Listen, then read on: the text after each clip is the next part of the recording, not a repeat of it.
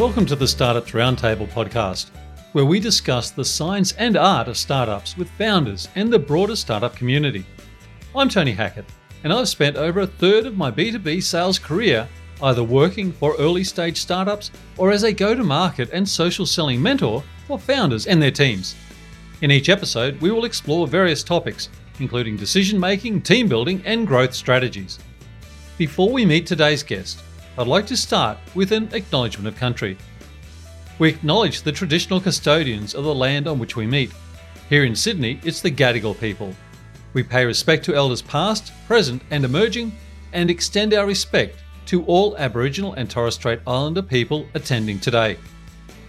In this episode, I was able to speak with Alexander Pavlenko, the CEO and co-founder of Choosy, which is an edtech career guidance startup to help school children decide on their future profession. They do this through their app by helping to identify soft skills, improve hard skills, and ultimately assist in getting their desired job. So let's get to it and meet Alexander.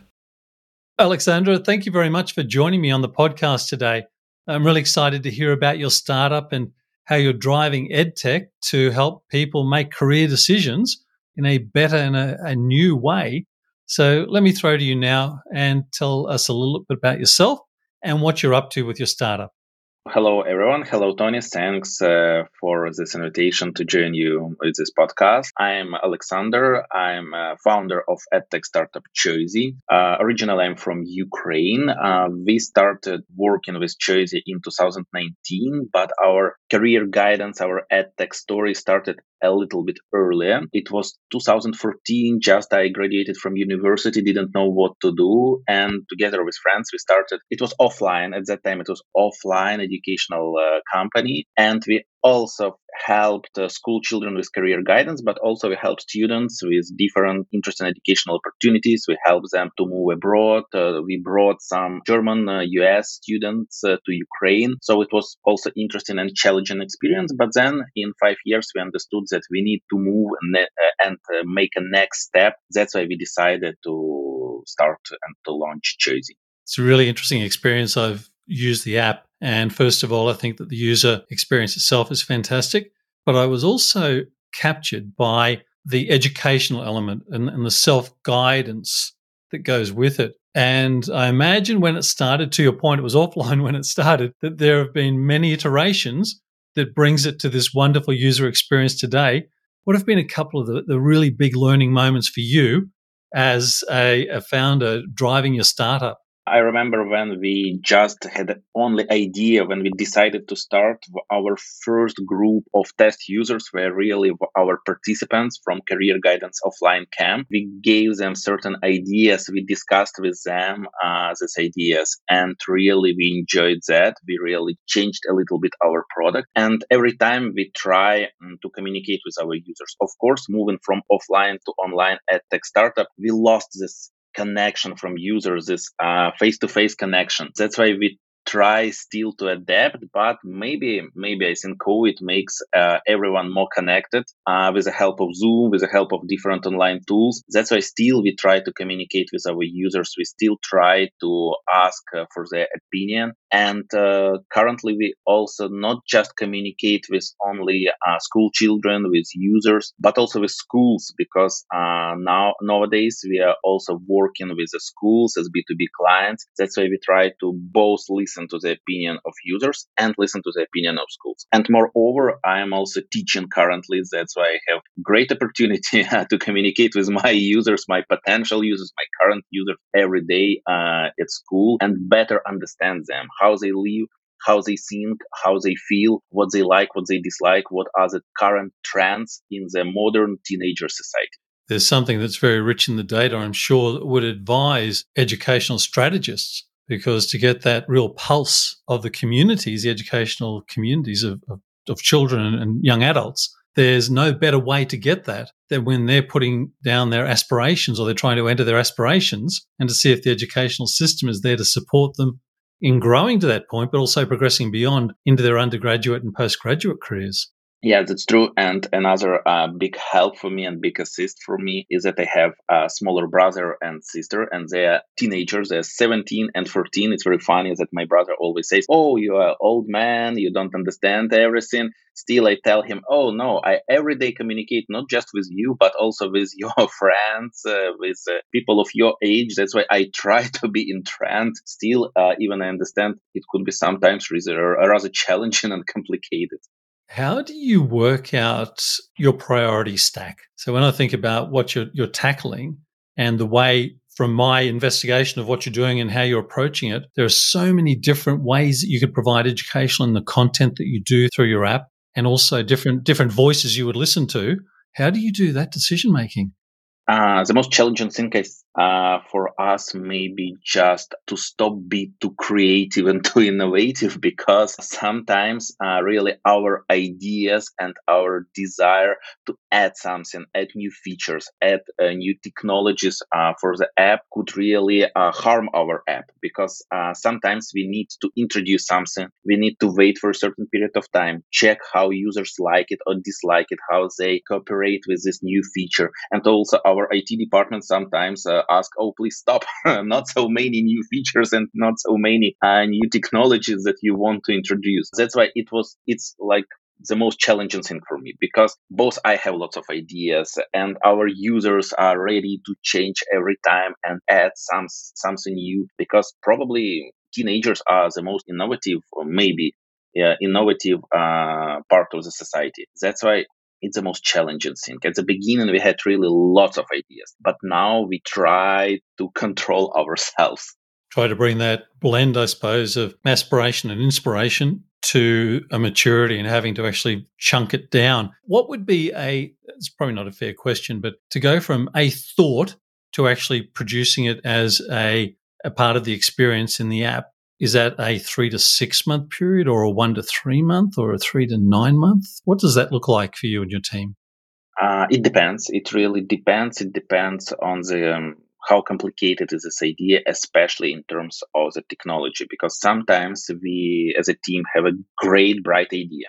Then we check it with our marketing department. We communicate with users. And I am, as a CEO, I want immediately this idea to be introduced in my app. But then our technology department starts working and working, and once again also testing, because it should work properly. We can't really make this feature in our app if it doesn't work properly. And it's not so easy, because in our app we have also in machine learning elements. I can't say it's artificial intelligence. It's not yet artificial intelligence. It's like machine learning elements. That's why it makes our app even more complicated in terms of technology. And sometimes one of the feature that really we want to be introduced usually can take several months. Yeah, it's not like 6, 9 months. It's like not more than 3 months. But the funniest thing that sometimes some of the features we wanted to introduce, we don't do that, because something changed in these 3 months. We make either small pivot, or really we understand that we have a new client, we need to adapt more for this bigger client, big school, and sometimes some of the features are not introduced. The most funny things that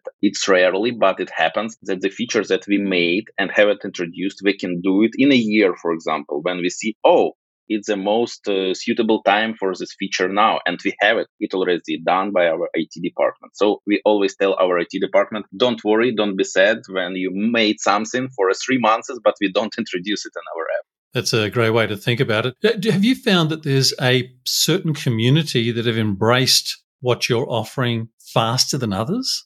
Currently, from the, I think it's about like last year, something like that, we really focus more on working with international schools. So really, we try to have a close contact with different international schools to work as a community, and it became much easier for us to really bring what they need, because as we started, maybe as every startup in the world, we had really global plans. We wanted that everyone should use our app. It will really change the whole career guidance system in the world. But then we understood that it's rather hard, and we tried to adapt, and we tried to find our ideal customer. It was very hard way, and that way sometimes we were felt ourselves very depressed because we understood that our product is good, users need it, but we haven't found our ideal user. And finally, we found these international schools, and it also happened because of me. I started my teaching career at university, but then I had an offer to move from university to the international school. And being involved in teaching international school, I understood better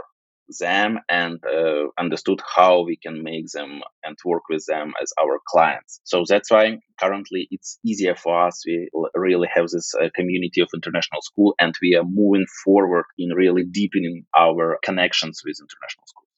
I think you make a really interesting point there, and that is, as much as the technology is all interesting and exciting, it's all about being understand the customer. It doesn't matter what we're trying to deliver as a service or a product. So getting closer and closer to the international schools, do you think that that will stay your core focus community for the near future? We'll see. Currently, yeah, it's our plan, and to go deeper with connection with international schools. There are plenty of them and all over the world, and I really enjoy that. It was hard for me to decide which market we should choose. We started in Ukraine, then we moved to the United Kingdom, and we tried to work there, and it was rather hard because sometimes people from other countries also ask, "Oh, we really have a nice app. We want to use it. Why you focus just on the UK? You need to come to our other market." And we then try to analyze that market, how we can enter it, what can we offer to the users. And currently, with the help of working with international school, we are working globally, because it doesn't matter where is Cambridge or IB international school is located. They have the same curriculum and they work according to this curriculum. And we have currently clients both in South America, in Europe, in Asia, and doesn't matter that they're in different continents. We communicate with them in English. Children are studying in English, and they have the same curriculum. It's really great, and it's really unites the world, and we enjoy it.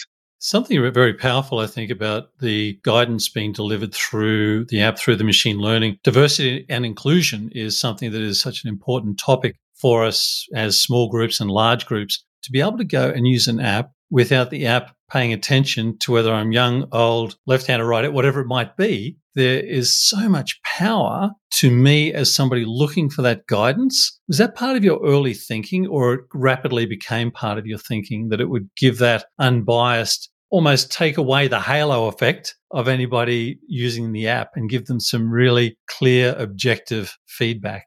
So I want to add a little bit about machine learning. You started talking about it. So I remember when this idea appeared, because as we started as launch choices, there was no idea of introducing machine learning. And I remember that I really enjoy reading startup books. And I remember I read one book about artificial intelligence and another book. It was called Bad Blood, about the startup Theranos. I think you know it. Yeah. It was a really bad and awful example how startups shouldn't act in any way. But what I enjoyed in this CEO of the startups, that she really has her goal and she goes to her goal. Doesn't matter that it's real or unreal. So really, I thought, why should we start and work in our startup on some very easy things that everyone else can do? And I remember I came to our CTO and say, I have idea, but don't kill me, please. We need to introduce artificial intelligence our app. Is it possible? He was thinking for certain seconds, and they'd say, probably yes. Then I really, he maybe was not very happy with that conversation, and that he told probably yes, because it was really long and very complicated way to introduce it. And still it's not, as I mentioned, it's not real artificial intelligence. It's more machine learning, because some of the startups are cheating, telling, oh, we're artificial intelligence startup. I don't like when startup cheats. That's why really we tell the truth that we try to be artificial intelligence startup, but still we are more machine learning. And really we enjoyed this long path, because firstly we understood that to learn and to teach our app act like a human and offer something great career guidance passes, we really need to try to think about them, like how they could work, how can we make it just with a pen and paper, how these passes can develop and how we go to certain different ways. And that's why it was amazing. And really, we collected lots of feedback from users. One of our concern when we started working with machine learning and future artificial intelligence was if our app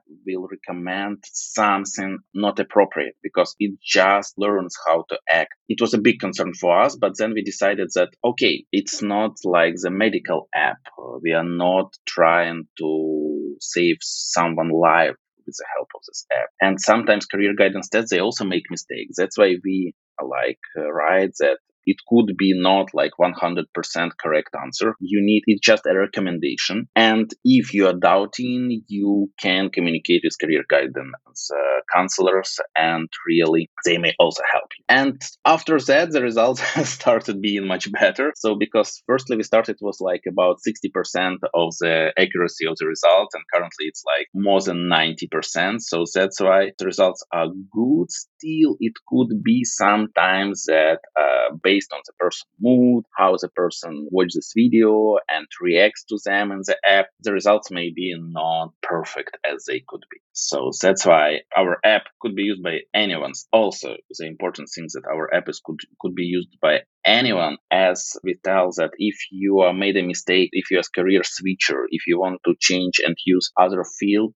you can also use our app. Still, some of the users say, write us, oh, your app is just for children. Say, no, it's not. You can use it. Still, maybe our communication and marketing communication we built was mostly focused on children. And we tried to communicate with like career counselors and with psychologists who work with the career switchers. Still, it's rather hard for them to really say that, yeah, we need this app, we need to use it, and to say, oh, we are not teenagers and we can use this app. So still, it's for everyone as we wanted to start, yeah, but also mostly it's focused on the teenagers because teenagers need it mostly, and it's the first step for them to know what will be their future career.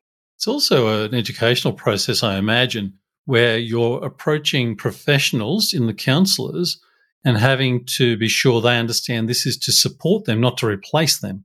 Because it's not about challenging somebody to say that they're not doing the job well, but here's an additional tool that you can put into your toolkit.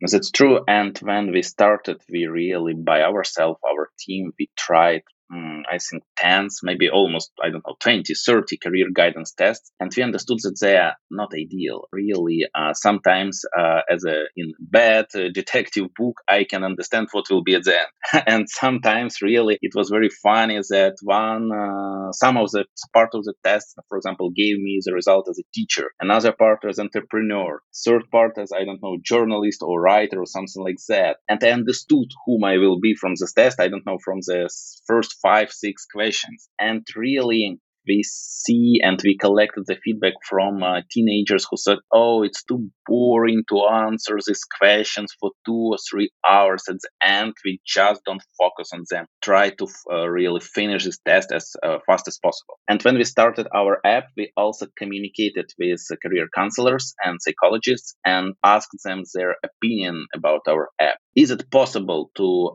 substitute career guidance test? Of course, the response is no, it's not possible. No, just career guidance test. It's a classic. It's a science. We can't replace them. Okay, still we try. So then when we already introduced our app and communicated with career counselors and offered them to add our app to their different tools and offer it to their clients, some of them were really not very open to that. They told that we have already tests, we have already tools, we use them. And then we started to communicate with some of the career counselors, not just from the position of clients, but like to make some kind of marketing conversation, what they use, what they like, what they dislike. And we found several really very friendly career counselors who told us that you need to focus mostly on the younger and just like a newcomers to this profession, because still they don't have their pack of tools and still they are looking for something new. Those who already 5, 10, 15 years in this career, they already found what works and they simply don't want to change it because it's very easy to ruin what is working. So still it was one of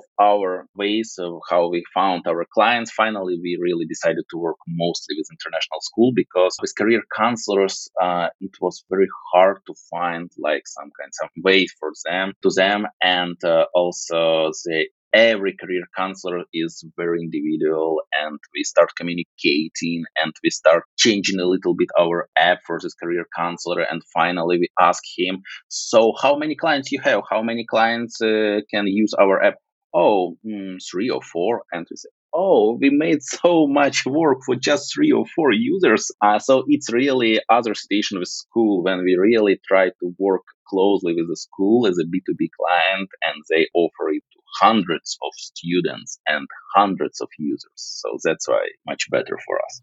I always wonder about data and intuition and how a startup starts with a point of view and a founder starts up with a point of view. And then as you get more and more data, how easy is it still for you to go with your instincts and your intuition? What you're describing there feels like there's still a rich place in your business for intuition, but you rapidly test it and settle on the strategy after refining it with the data. Is that a reasonable interpretation of what you've just described?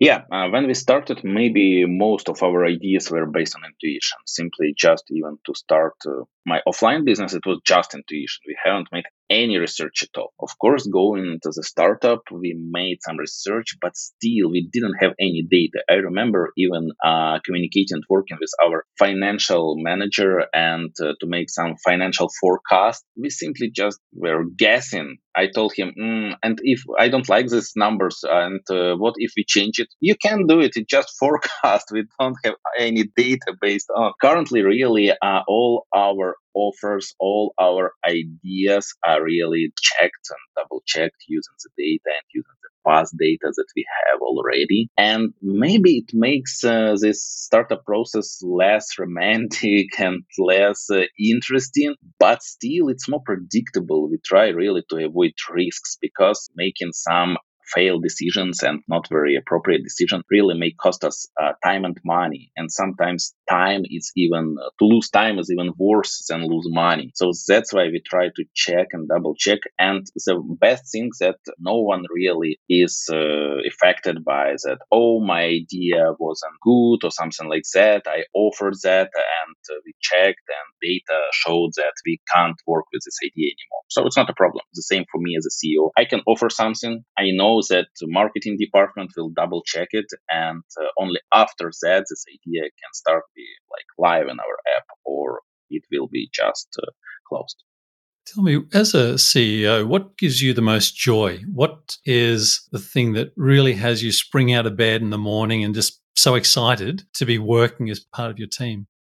It's, I think, during the different periods of startup life, there are different moments that really drive me. Sometimes I try to find them because, the life of a startup founder is very challenging. And sometimes really you may feel yourself rather bad and you may have some kind of depression. So I really enjoy the idea process. Even our startup is currently 3 years old. Still, we have lots of ideas. We are discussing them. We are communicating over them. And the most, I think, the best challenging moment is when this idea starts work. When we see how this idea appeared, how this idea burned, and then this idea is introduced in our app. Yeah, it takes several months. And sometimes I'm not fully involved in the process of the how idea is developed because it's mostly for our product owner, for our IT department. Sometimes, I visit this different meetings, online meetings with my team, but still I'm not fully involved in that. And then we see it in the app, we test it, we show it our